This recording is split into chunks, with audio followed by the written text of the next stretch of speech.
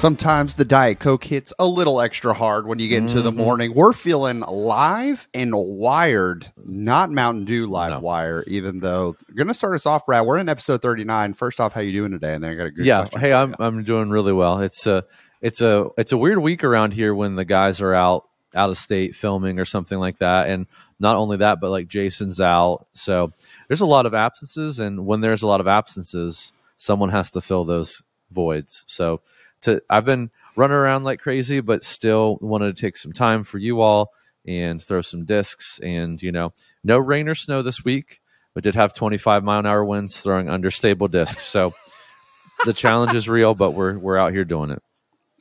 One day we're going to bring a guest on, and they're going to get like actual crazy solid feedback. And it's going to be like, hey, I threw this, but the curse is that when we mail you the disc, it's going to be like every time that you want to throw that disc or you play courses it fits, just the weather ends up being crazy on that course. Well, so, hey, they're weather tested, so you should get a really good idea in real conditions. We're not throwing these in a wind tunnel. I love it. But my question is, Brad, and question to the audience, are you a Mountain Dew guy at all, Brad? Like, you're a gamer to a degree, so I like to think at some point in your life you've consumed. Yeah, I mean, unhealthy amounts when I was younger, for sure. There was, do you remember Mountain Dew Pitch Black when it first came out? Bro. That was not the new one. The new one does not taste the same, or at least I don't feel like it does. But yeah, original Mountain Dew Pitch Black was like all I consumed from probably age 16 to 17. Dude, I'm with that. I think, like, if I have to go like goated Mountain Dew, it's going to be Baja Blast above and beyond. But it feels cheating to say that because Baja is like a Taco Bell exclusive until they rarely pull it out. But I'm with you. Pitch Black up there. Live Wire being number 2 for me. How do you feel about Code Red? Not a fan. Zero fan of Code Red. I don't. It's just not. I knew we were brothers. Any like pretty much any. If it's collared red and has a red flavoring like a cherry or a watermelon or even a fruit punch, typically not for me. That's fair. I'm not an artificial cherry guy for sure. I can't really say that I'm a cherry guy in general, but yeah, especially artificial, I'm out. We'll have to see what our guest thinks today. We have a really cool episode for you guys. I think we'll dive into it here in a second, but I think this is going to be something that we haven't really had a guest like this since I really feel like episode 4 or something like that. Yeah, you're probably right. So really exciting. Episode 39. Let's bring Philip in. Welcome to In the Bag. Wow, that was loud. That was very loud. That is my bad to the listeners. Here we go. Welcome to the show. Phil, how you doing today, man? I'm doing great. Come on. Thanks for having me on. Dude, Phil, what part of the country are you in? I live in Philadelphia. Awesome. Okay. For those of you who said we don't have any guests below the Mason-Dixon line, here you go. Welcome, Phil. Bang. Well, we also, guys, we had like a whole stretch where I feel like we had like 4 Canadians on in a row. That's true. That was by accident completely. Yeah, like I just kept saying like, oh, they got a cool bag. I'll bring them on. They got a cool bag. And then, oh, yeah, they're actually neighbors. They share an apartment together. It's crazy. Yeah. No. Yeah. So, Phil, dude, excited for our guests to get to know you. We teased it in the introduction. Your bag is so interesting to me, and I actually think that there's going to be a lot of people. I believe a lot of people are going to come back to this episode. You have a very unique bag. How many discs do you have in your bag? 9, and if I really push, I could probably fit a 10th distance driver, but it would be a tight squeeze. Wow. That is awesome. So for those of you who don't have the huge bag, or maybe you're operating, like I know lots of people do in like a Dynamic Disc Trooper or something like that for the longest time. And so we've been talking through these 15, 18, 25 disc bags, and you're like, bro, that ain't me. Phil and I were talking over Instagram about this exact thing. And I was like, dude, why don't we just bring you on the show? So Phil, super glad we can make this work out. Very excited to dive into it. Man, just have a lot of concepts that I want to talk about, but we need to get to know you as a player before we do that. So first question, how long have you been playing?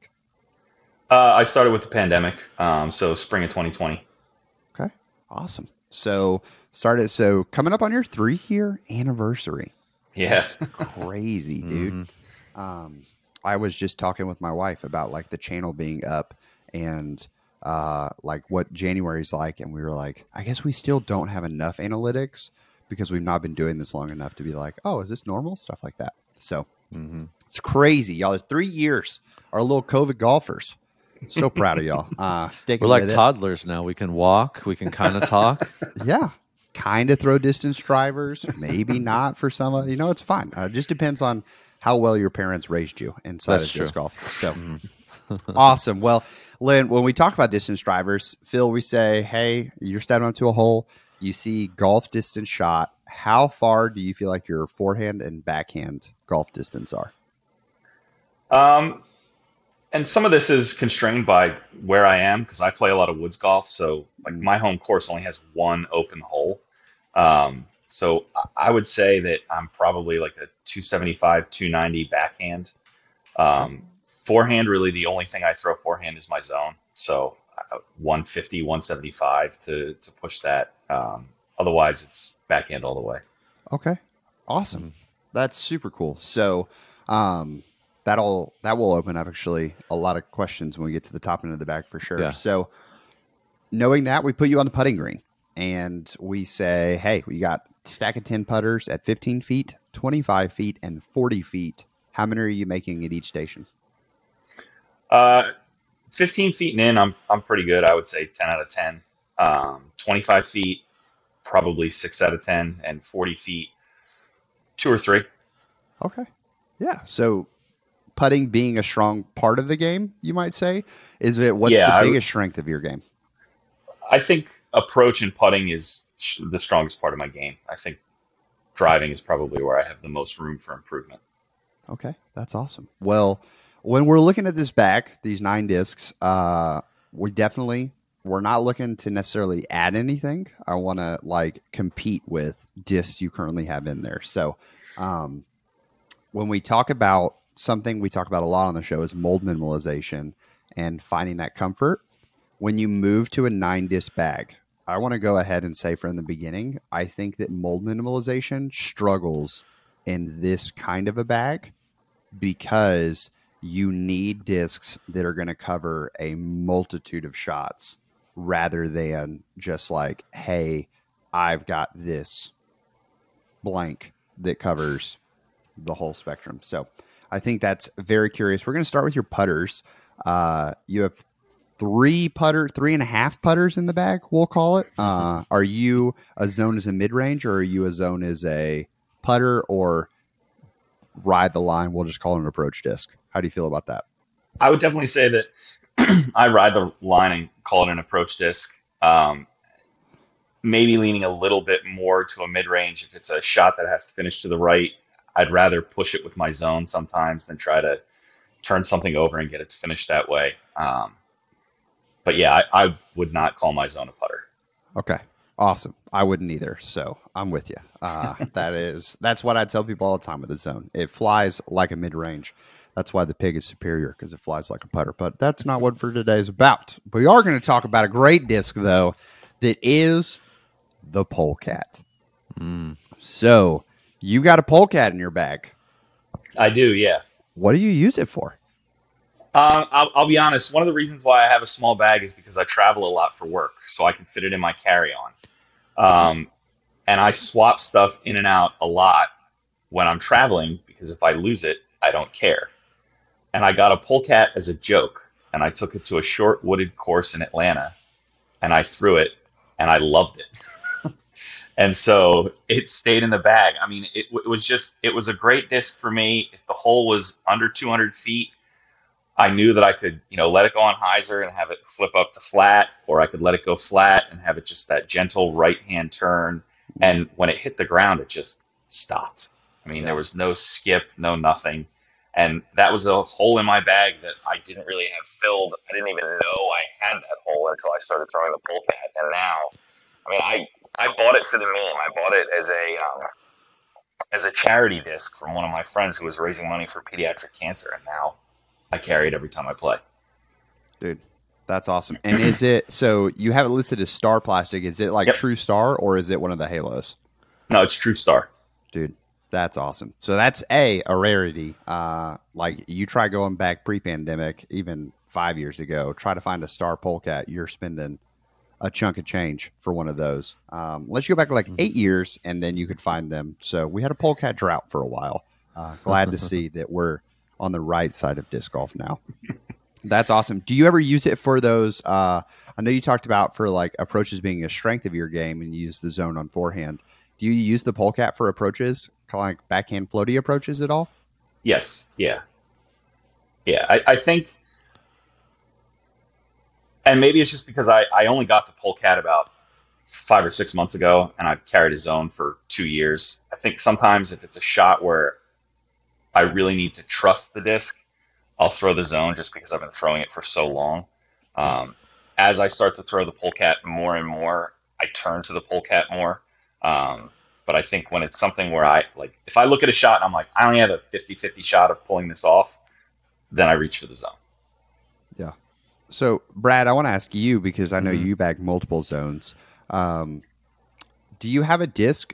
Like, you have the Dillo in your bag, right? It's out now. Oh, that's okay. Listen, here, I'll say this because I was just thinking about it. I'm like the lid one speed kind of game. I'm debating on it, right? I just haven't found any comfort there. The glitch is growing on me, though. Okay. I watched my youngest son throw it all over the course the other day and shoot his best score ever. And I'm like, okay, I kind of get that. So I'm kind of getting there with the one speeds. The Dillo was great. I loved it for the sense that it would just like stick and not move. But it really, I mean, I wasn't grabbing it a lot, I don't think. And I don't really know why. Maybe I'm just not comfortable with it, to your point, Phil. But I don't have that spot figured out. Maybe I just don't feel the need of it. Because if I want to throw something with confidence, I'm going to throw like my zone, right? And I have different types of zones for different things. And then I also will, if I need a backhand, I'm throwing my beat-in Eclipse Envy because I'm just confident with it. It does skip a little bit, but I know what it's going to do. It's very predictable, so it's pretty risk adverse if I throw that. Yeah. And I think that's where we look at the mold minimalization as well. Phil, you talked about you're just comfortable with a zone. That's, I think, one of the perks is why the Polecat, even in my bag, struggled to compete for a while is because I had 3 different pigs. So it was like, if I want to throw an approach, there's very rarely a situation that I can't like make one of those 3 pigs work. And when I grab a pig, I feel so confident. So I think that relationship, like you said, you're moving towards using the Polecat more, even if you don't, having it in there for like rainy days or whatever, like weird approaches is totally fine. And when we're competing with all, like we're looking at all these slots, I would say for approaches, you need a disc that you need a straight approach. We're really going to see this in all of the slots: an understable approach, a straight approach, and an overstable approach. And the Polecat, especially if you only had it for a couple months, I'd imagine it's not crazy flippy yet. But the Polecat does beat in to be like a really gentle.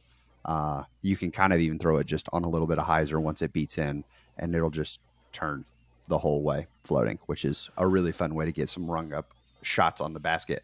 Do you ever forehand your Polecat? I did it once, and I burned it over so hard that it took me about 5 minutes to find it. And at that point, I had started to like it, and so I never did that again. That's fair. That's fair. That would be my challenge with your Polecat is try throwing it on, like, imagine you're just throwing spike hyzers with it and get used to that line with your Polecat. And I can almost promise you, looking at the rest of your bag, that is a shot that's going to save you in the woods scramble game a ton. Is like you're pinched off, can't really do anything, and you have like a tight gap you got to hit. The number of times my card mates have gotten mad at me because I have done that to them with a Polecat. I have a dear friend that literally one time I threw a shot like that, and he was like, "Did you just throw a Polecat?"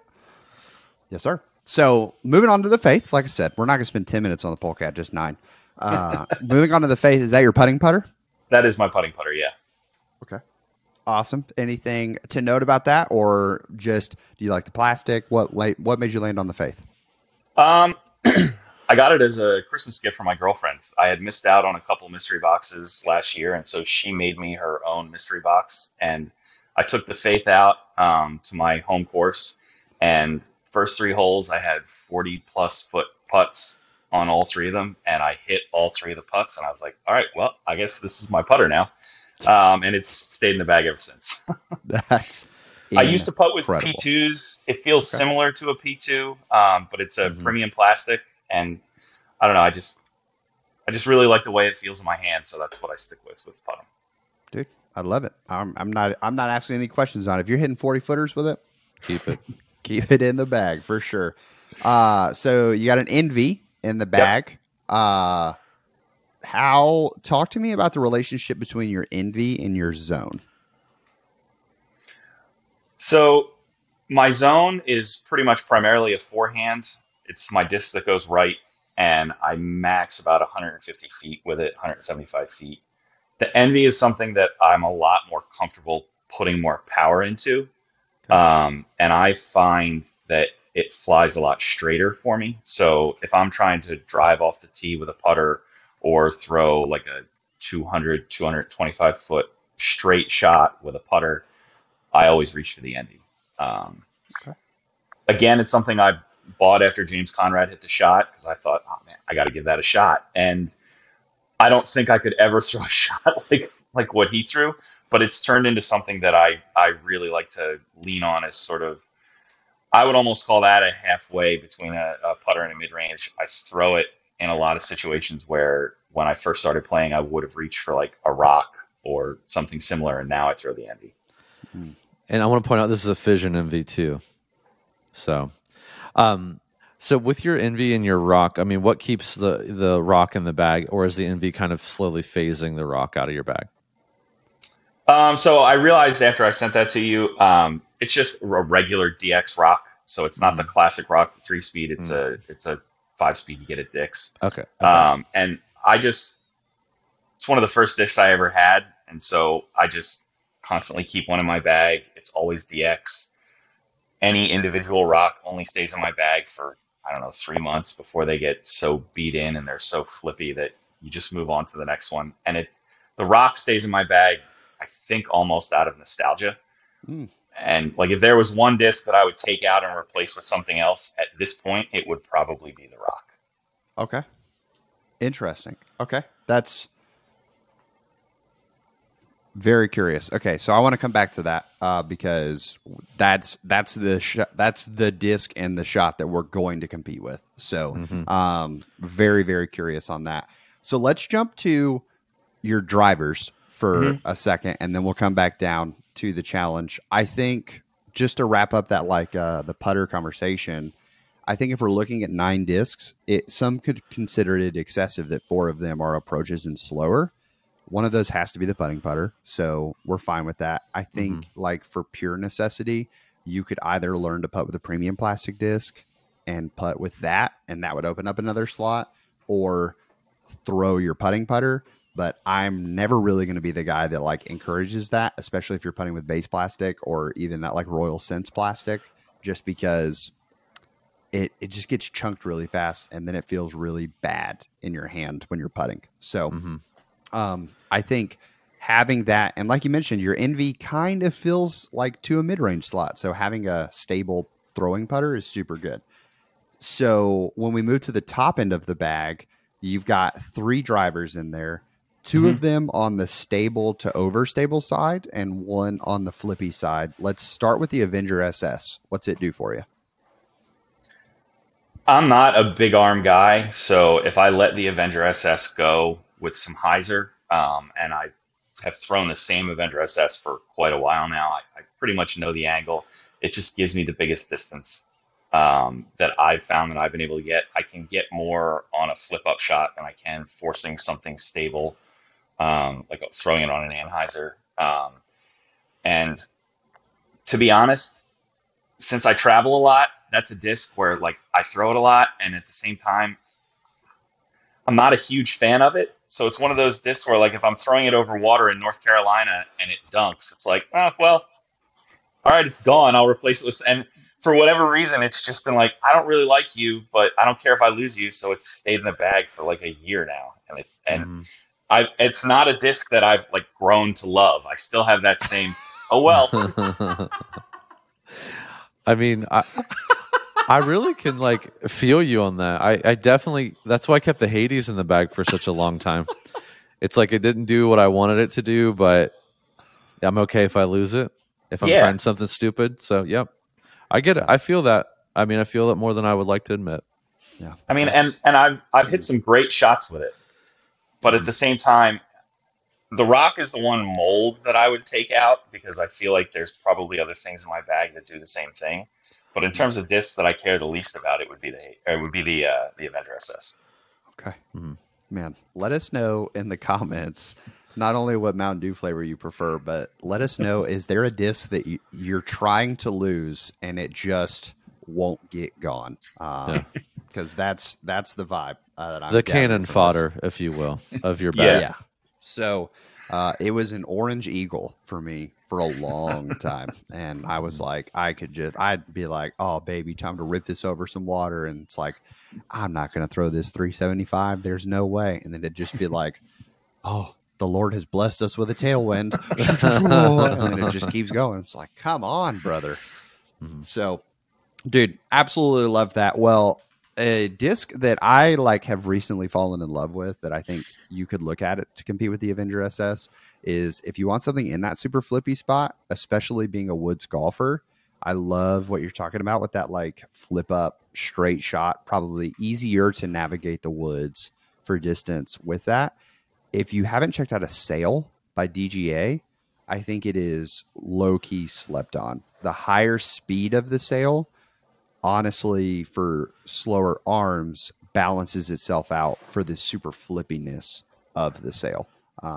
And they just glide forever. You can find them in 150 class all the way up to max weight. So definitely check that one out when your Avenger SS decides to finally jump ship and leave you.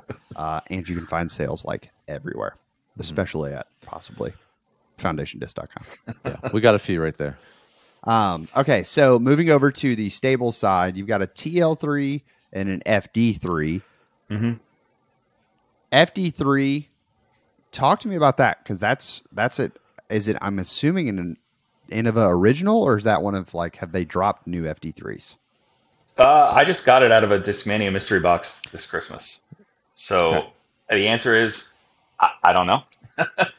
And I've been bagging a Firebird for a while, and honestly, I just threw that in just to try it. I figured it felt fairly similar. And it's really just a very overstable utility disc that I use when I need to make a hard right or left turn, and especially if I want to do that and also get more of a skip than I would get out of my zone. So I don't throw it often, and I mean, I feel like any overstable disc could fill that slot. I'm not married to the FD3. Totally. But I'm with you on the need for it, especially as a slower arm. This would be, in a previous episode with Casey, we talked about like giving her a Zeus, I think it was, for that, like a little faster than necessarily you're trying to get a standard flight out of, but the utility you talked about, perfect. Yep. TL3, not a popular mold, but you got one. I don't know why. I have a ton. I love the TL3. When I first started playing and I was trying to learn to throw a forehand, I bought a Halloween Halo one from my local disc store, and I loved it. I lost it. I've replaced it a couple times, but I feel like for my arm speed, I wouldn't really call that overstable. I find it more of just a straight flyer, and it's a disc where if I have to throw something where I need it on Anheuser and I know it's going to fade back, it'll do that for me.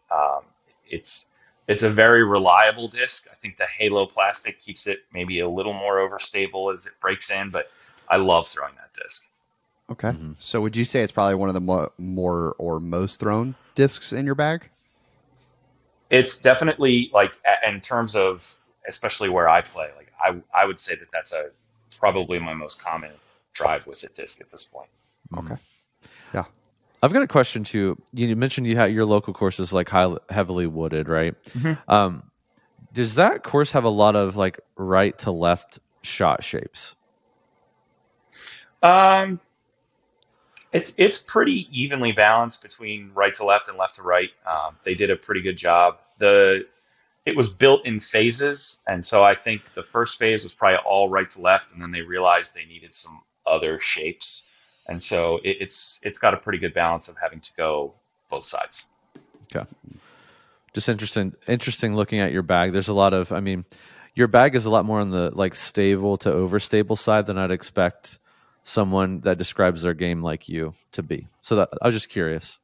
I mean, I think the other thing is a lot of the discs that I've had for a long time.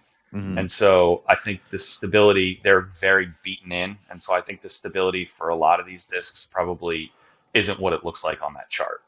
Yeah, that makes sense too. Totally fair. So with that being said, I'm with you on the TL3. I think the TL3, like I said, I don't understand why it's not as popular. I think it's because it competes with like, yeah, there were just discs that more pros were putting in their bag. I think Bradley Williams might be a pro that currently does bag a TL3. Could be way off on that, but it is, yeah, it's a great disc. Anytime that I talk about fairways, even when I think about going to my end of the like in the bag, the TL3 fans came after me about it. So I'm with you. Great disc. Halo plastic does add some extra stability to it, which gives it that flexibility option so that you can even put it on a little more hyzer so that you don't have to jump to the FD3. Because in this 9-disc bag, we want flexibility with our discs and having a lot of shots. So that brings us back to the mid-ranges, which is a spot that if we're looking at the chart, like you said, you've got a lot of discs that have been in there for a while, but and Brad hinted at this as well, on the understable side of things, not a lot of options in your bag until you go all the way up to the Avenger SS. Mm-hmm. So I want to ask, like, on that like backhand turnover shot, do you throw that shot a lot, or is it just something that like never really found the need for because most often at your home courses you can make a forehand work? I think a lot of it is if that's a shot I need, I could usually make a forehand with the zone work. I mean, my home course has maybe 2 or 3 holes that are longer than 400 feet, and it's very rare that I'm not getting 200 feet off the tee. And if I hit first available, then I'm in jail either way. Mm-hmm. So if it's under 200 feet, I can generally get a forehand zone approach that will get me into like comfortable putting range. So I just haven't, not that I can't throw it, I just haven't had to throw or have a disc that would let me reliably throw that like mid-range backhand turnover shot very often. Okay. Awesome. Well, that's the area that we're targeting today. And I want to tell you, before we get there, there's one disc we haven't talked about, and it's this Glow MD3 that you've got. Mm-hmm. Mm-hmm. So talk to us about that. So I'd never thrown an MD3, and I actually got that disc from Harry Chase, who's on Team Discmania. He's a local pro at my course. And so I got that disc from him, and it sort of felt similar. I've had different discs in that hole. I've had a Buzz, I've had a Hex. But I don't know, I just started throwing the MD3, and I just felt like compared to my Buzz and my Hex, I could put maybe 5 or 10% more power on that without it turning over too hard on me. Okay. So I've just liked the way that has felt, and so that's sort of why that has slotted into that role in the bag. Yeah. So what shot shapes does it offer for you? It's one that I use. I can let it go flat or a little bit of anhyzer, and it just stays straight. It's my go-to for like if I have a tee shot that's anywhere from like 200 to 250 feet. Like that's generally what I'll use to try to get myself in circle one. And it's just one that I feel like it's very, if I let it go with a little too much hyzer, it doesn't burn over too hard. And if I let it go on a little too much anhyzer, it doesn't take that and just fly to the right. So I just feel like it's a little more forgiving as well. So if I screw up my angle or I'm 2 nose up, it's not going to hurt me too bad. Okay. Does it have any stability to it? Like, can you, if you throw it on hyzer, is it going to get left? Yes. Yeah, it will. Okay. Awesome. Well, Brad, we had you try 2 discs a day, and then we honestly had you try 3 because I saw this MD3, and Phil, I'll be honest, I did a little Facebook stalking, so I knew there was or Instagram stalking. I knew there was a connection to the rock, and so I didn't come in ready to fight the rock itself. I assumed the MD3 might be the one more easily to go, but it sounds like if the rock's the one to go, this could work out really well because you might be able to keep the MD3. But we're going to see. So, Brad, you tried. What all did you try today? All right. I tried the, I almost said uplink. I'm sorry. That's like a Freudian slip probably for what we're talking about. But I tried the Origin, the Night Prowl 2 specifically. Tried the Svi, the Svea. Sorry for all those who speak Swedish. And then the MD3 I threw against all those as kind of a control, if you will, in the experiment. Okay, so talk us. I gave you a prompt that I was like, hey, Brad, when you go out today, I need you to throw with this in mind. Talk us through that prompt and kind of like what the fieldwork session functioned like. Yeah, it's kind of funny. I always like seeing this all play out, but Robbie said, which I don't think you've ever really said to me before, but you were like, hey, when you're throwing these, I want you to concentrate on what you think you can use, like get the most shots out of or the most versatility from. Now this makes sense because you're carrying a small bag. So we want a disc that can do multiple things. So what I kind of did was kind of my normal experiment, throw it flat, throw it on anhyzer, throw it on hyzer.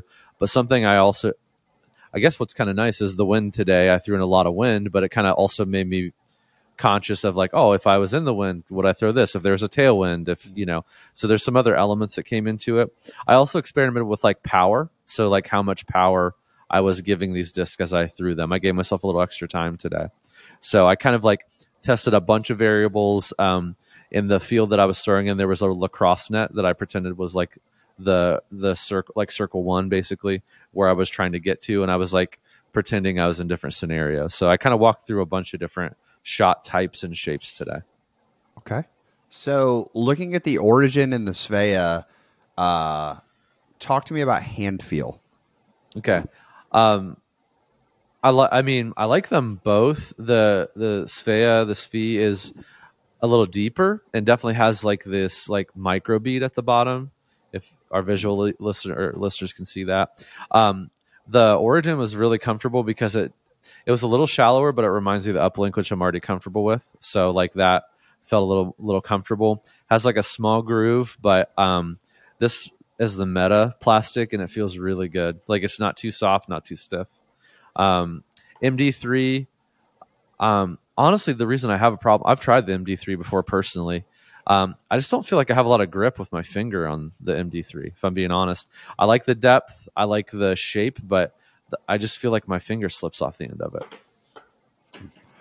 Phil, have you tried either a Svea or an Origin in the past? I have not even held either one of those discs now. Interesting. Okay. Have you held any Casta? No, I've never played with any Castaplast. Okay. Curious. Interesting. So Brad, you threw these. We're looking at this MD3. You heard Phil kind of describe it. It's throw a little anhyzer, it's going to go straight. Throw a flat, it's going to go straight. Going to still have a little bit of a left finish.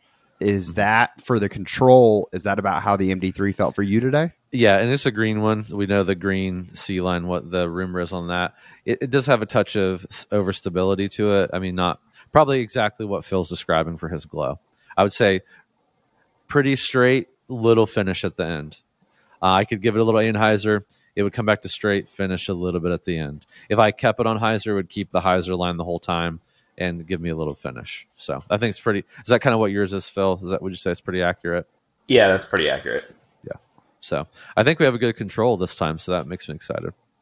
Dude, come on. Okay, so comparing that to the Origin and the Svea, I guess really let's just jump to the heart of the question. if the MD3 was going to be sticking around, what do you feel like opens up more shot opportunities between the Svea and the Origin, and why? I think the Origin, and I say the Origin, I don't know that every Origin, I don't think this applies to your standard EXO Origin or whatever, but this particular meta, this Night Prowl 2, what was nice about it is I could get it to turn pretty easily, but it was not burning over to the right. It wasn't like turning into a roller. I could hyzer flip it pretty easily to make it go straight. It was very shapeable, I guess maybe I'll call it that. Whereas the Svea was more like it wanted to go right kind of no matter what. Again, it wasn't burning over on me, but I definitely couldn't throw it with as much power, as much torque as I could the Meta Origin. So, the Origin just I felt like had more options. I'll say this: I wasn't afraid to try the different shots because I knew it wasn't going to like have some crazy reaction to the right for me on right hand backhand. Yeah, no, that's completely fair. And a future episode, what I'll have to get you to do, Brad, is try a regular Origin as well, because I think Phil, looking at this, if we go with the Origin, if that's one you're interested in, then I think the beauty is if you throw it and you're like, hey, it is a little more stable, and it's like I'm finding too many holes that I'm flirting between, like, do I throw my MD3 on Annie, or do I throw like the flat Origin? Moving to a Neo Origin or a Exo Soft or whatever Origin, you immediately, if you like the feel of it in your hands, a simple plastic change like this Origin is, as an Origin thrower, can confirm on the overstable side of Origins. Mm-hmm. So you can easily move down the scale. I'm not as familiar with the Svea. Is the one you're throwing, is it base plastic? Is that like K1 or this whatever? This is K3 hard. Okay. So yeah, definitely on the base. And now I'd be curious for the K1 or K1 soft, like how that would compare to the Meta Origin, but they definitely feel different. I think it just feels a little bit more understable than the Origin personally. Yeah. And the Origin is another one that like you cannot trust the flight numbers on, because when you look at the flight numbers of an Origin, it says it's the exact same flight numbers as a Buzz. And Phil, you've thrown a Buzz. So if you get this Origin, I can promise you it's not going to fly like a Buzz. Yeah, we ain't in Kansas anymore. So yeah, it's quite different. So Brad, I guess final question would be, you have the uplink as well. Like you said, You're familiar with the uplink. We've talked about like the uplink being this, it's a proper understable mid-range. Mm-hmm. How does the Origin live in relation to the uplink? And if you had a 9-disc bag, like pros and cons of having one or the other in that slot? So if I had a 9-disc bag, I would probably bag the Origin. And that hurts me to say because I love my uplink. But it's just for the simple reason of the uplink I feel like I only have 2 shots with. It's really only one that I primarily use. One's just kind of like a get out of jail every once in a while shot. But the uplink is my, like, I can give it a little hyzer, don't have to super power it over, and it'll flip up and turn right. No effortless turn is what I use my uplink for, a slow, effortless turn. And then like my get out of jail, if I need to do like a flip up forehand that still goes left, and I'm like pinched off by trees, like that's the disc I'm going to use. But that's what I keep that disc in my bag for. Now I use it a lot, but that's what I keep it in for. The Origin, I feel like the Origin is kind of what I feel like I want the Mindbender to be that I have in my bag, if I'm being honest. That kind of lives between that slightly overstable mid-range and the understable mid-range, where I feel like I can hit it with a little bit more power. It's not going to burn over to the right on me, but I can still get it to turn. Or I can actually give it a little bit of oomph on hyzer and have it flip up and carry remotely straight. And which the uplink I can't really hit with a lot of power. And sometimes I try, and then it results very poorly for me. So I have to always remember, like, control. The uplink's a great disc for that, to really just humble you and let you know what you're doing wrong. In the same way, the inner core is like that too, I would argue, where it's it's very sensitive to like nose angle and power, and it really teaches you that shot shape or shot shaping. So, but yeah, if I had a 9-disc bag, I'm putting the Origin in there. The Meta, again, I haven't thrown the like Exo Origin or any of the Neo Origin or anything like that. So I would have to throw those. But this one definitely kind of fits that slot that I would be looking for. Come on. Awesome. Well, Phil, if we sent you this Origin, would you be willing to come back on and talk about it in a future episode? Yeah, definitely. Dude. Okay. Awesome. Come on. Well, I as an Origin lover, it is another disc that I was looking for something in that slot that consistently could turn over. Mm-hmm. And maybe it's because I just felt like Innova really struggles with this slot.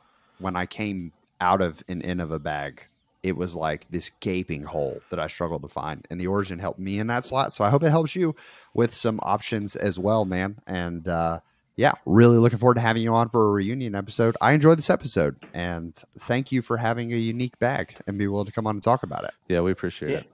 Thank you for having me on. It was great. Yep. All right, Phil. Well, thanks. We'll see you soon. All right. Thank you. Man, I said it at the beginning. I really think this is an episode, y'all, that I will come back to as a reference point, sending to people quite often just for having that variety of shots. And if you really think about it, there was not one disc that I think we talked about. Probably the most, restricted disc was the FD3. Yeah, right. Just because of its overstability. But thinking about the fact you have it in forehand and backhand, there's not one disc in his bag that we're trying to use for simply one singular shot. So if you're going to have that limited bag, I think that's great. But yeah, well, and I think too, what's interesting, like it's probably an approach I wish I would have had first. So, because I think if I was like labeling my like quote unquote journey on this, it would be, I bought a bunch of discs I shouldn't have bought, and they were just kind of all over like this chart, right?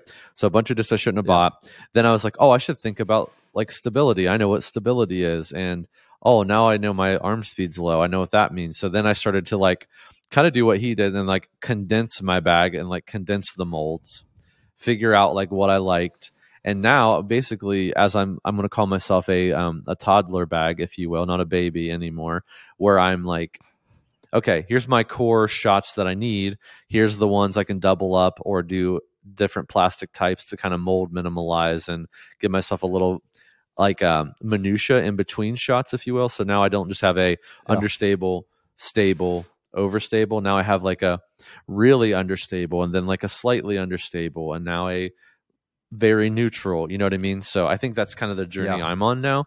And I think for any of you who are either just starting or like, hey, I got to figure out like what I even throw or what my next step is, I think this approach is good. So like, I mean, if you have the option to carry, 10 discs or something like that, even like, yeah, because I mean, 10 would really realistically give you a putting putter, 3 approach / mid ranges that do those options, fairways and drivers, or a mix of those. I think that's probably a good approach. I could be wrong. Yeah, no, I think that's fantastic. And I really do. I think a lot of people carry too many discs and have to make too many decisions on the course. You could, if you're struggling in your disc golf game right now, take this episode, build your get better bag, and cut down what you're using. And just notice, see if you go play around and you're like, oh, I feel like I'm missing shots because I always throw these discs on these lines. Or are you missing shots because like you actually need the other shots and these discs that you have can't catch those. So very interesting. But as you may bring your bag down, you may realize, oh, I need a new disc. And one of the best places to find that is foundationdisc.com. Yeah. Brad, what's new in the warehouse? So not a whole lot going on as far as disc releases at the moment. Obviously, we have the huge like Six Claw release. We have the huge Simon Hex release, or the Lozado, if you will, Hex release. So that's all kind of calming down now. We do have some other manufacturers like where Mint Discs released the new GOAT. Those will be coming in. They may be in Friday when you're listening to this. I'm not sure. You have to check the website. We have chargers in. A lot of ESP Flex still from Discraft, so make sure you check those out. They feel great. They fly great, so definitely check those out. But not a lot of new items in the warehouse. But as we get toward next week, we're going to, again, just be looking on the recently restocked page on our site all the time. We're going to have Lone Star in. We're going to have, we do have a Gateway restock, but we're going to have new Mint. We're going to have new Discraft. We're going to have new Trilogy. We're going to have new Innova. I mean, it's all coming out. Like you can tell the manufacturers are ramping back up. So hang with us this week. Check out recently restock for some like stock molds and new plastics and things like that. Make sure you pick up extras because it's about to be spring and we're going to lose a bunch of discs because we've been held up in the winter and now we're going to go out and fling and because we forgot how to play disc golf. So make sure to check those out. So yeah, that's really all that's new in the warehouse right now, Robbie. Something I do want to point out, though, Patreon. If you're not a Patreon subscriber or a patron at the moment, make sure you check that out. So we're kind of running out. This is really your last weekend to really jump on board. We're doing anyone who does a annual membership starting in January now, you're going to automatically be put in for our annual disc, our custom disc that only our patrons are going to be able to have access to. So make sure you check that out. The bigger thing is if you go above that $10 tier, you're actually going to get an invite. We're holding a tournament here in Lynchburg for Heiser Club patrons only. And everyone's going to have the option to come in, compete, and someone's going to be crowned the Heiser Club champion. You can take that trophy home and brag to it. Probably put your plaque up on the wall as the first Heiser Club champion here at the studio. And I mean, you got bragging rights for a whole year. That's pretty cool. Inaugural. Presidential, champion. The President's Cup, if you will. The cup has Hunter's face on it. So you may have to deal with that. Hey, as someone who had an opportunity to win a cup provided by Foundation and struggled to do so because Hunter balled out that day. Don't be me, guys. Yeah, the boy's on fire. So be better. So check that out. And hey, next episode's episode 40, Robbie. I can't believe it. We're becoming a middle-aged man next episode. Wow. It's pretty leaving our 30s. Yeah, exactly. So my thought for that episode, and we can do a normal episode for episode 40, but what I want to ask you all, our listeners, great opportunity. I sent Robbie the other day my disc golf bag of my bag when I first started and my bag now. Is that something you all want to hear? Do you want to hear a 40 episodes in how far have we come episode? Do you want to hear Robbie and I talk about like the differences, what I've learned, what he's learned, what we've learned in the podcast together? Do you want to hear that kind of episode? Or do you want to say, hey, we don't want to hear you guys talk about you. We want to bring on another guest. That's fine too. So let us know. Let us know in the comments what you want to hear for the next episode. For sure. Absolutely. So it's just been really a fun journey as we've come through. We've learned a lot along the way. And I think we're more honed in at giving advice. And we're also having the opportunity to go back and say, hey, we talked about this, but to save y'all's ears, go listen to that episode. And so, because we've given a lot of advice, and I think there's still obviously a lot of advice to give. Something I know a lot of y'all were worried about at the beginning of this was what happens on episode 40. Like they're going to find 5 slots and boom, the show's over. So we hope that hasn't been the case. And if there's things we can do to keep improving, please let us know. Absolutely. Well, hey, Robbie, I think the one thing we've learned and the one thing we continue to say on this podcast is if it's good, keep it in the bag. We'll see you guys episode 40. See you all. Bang.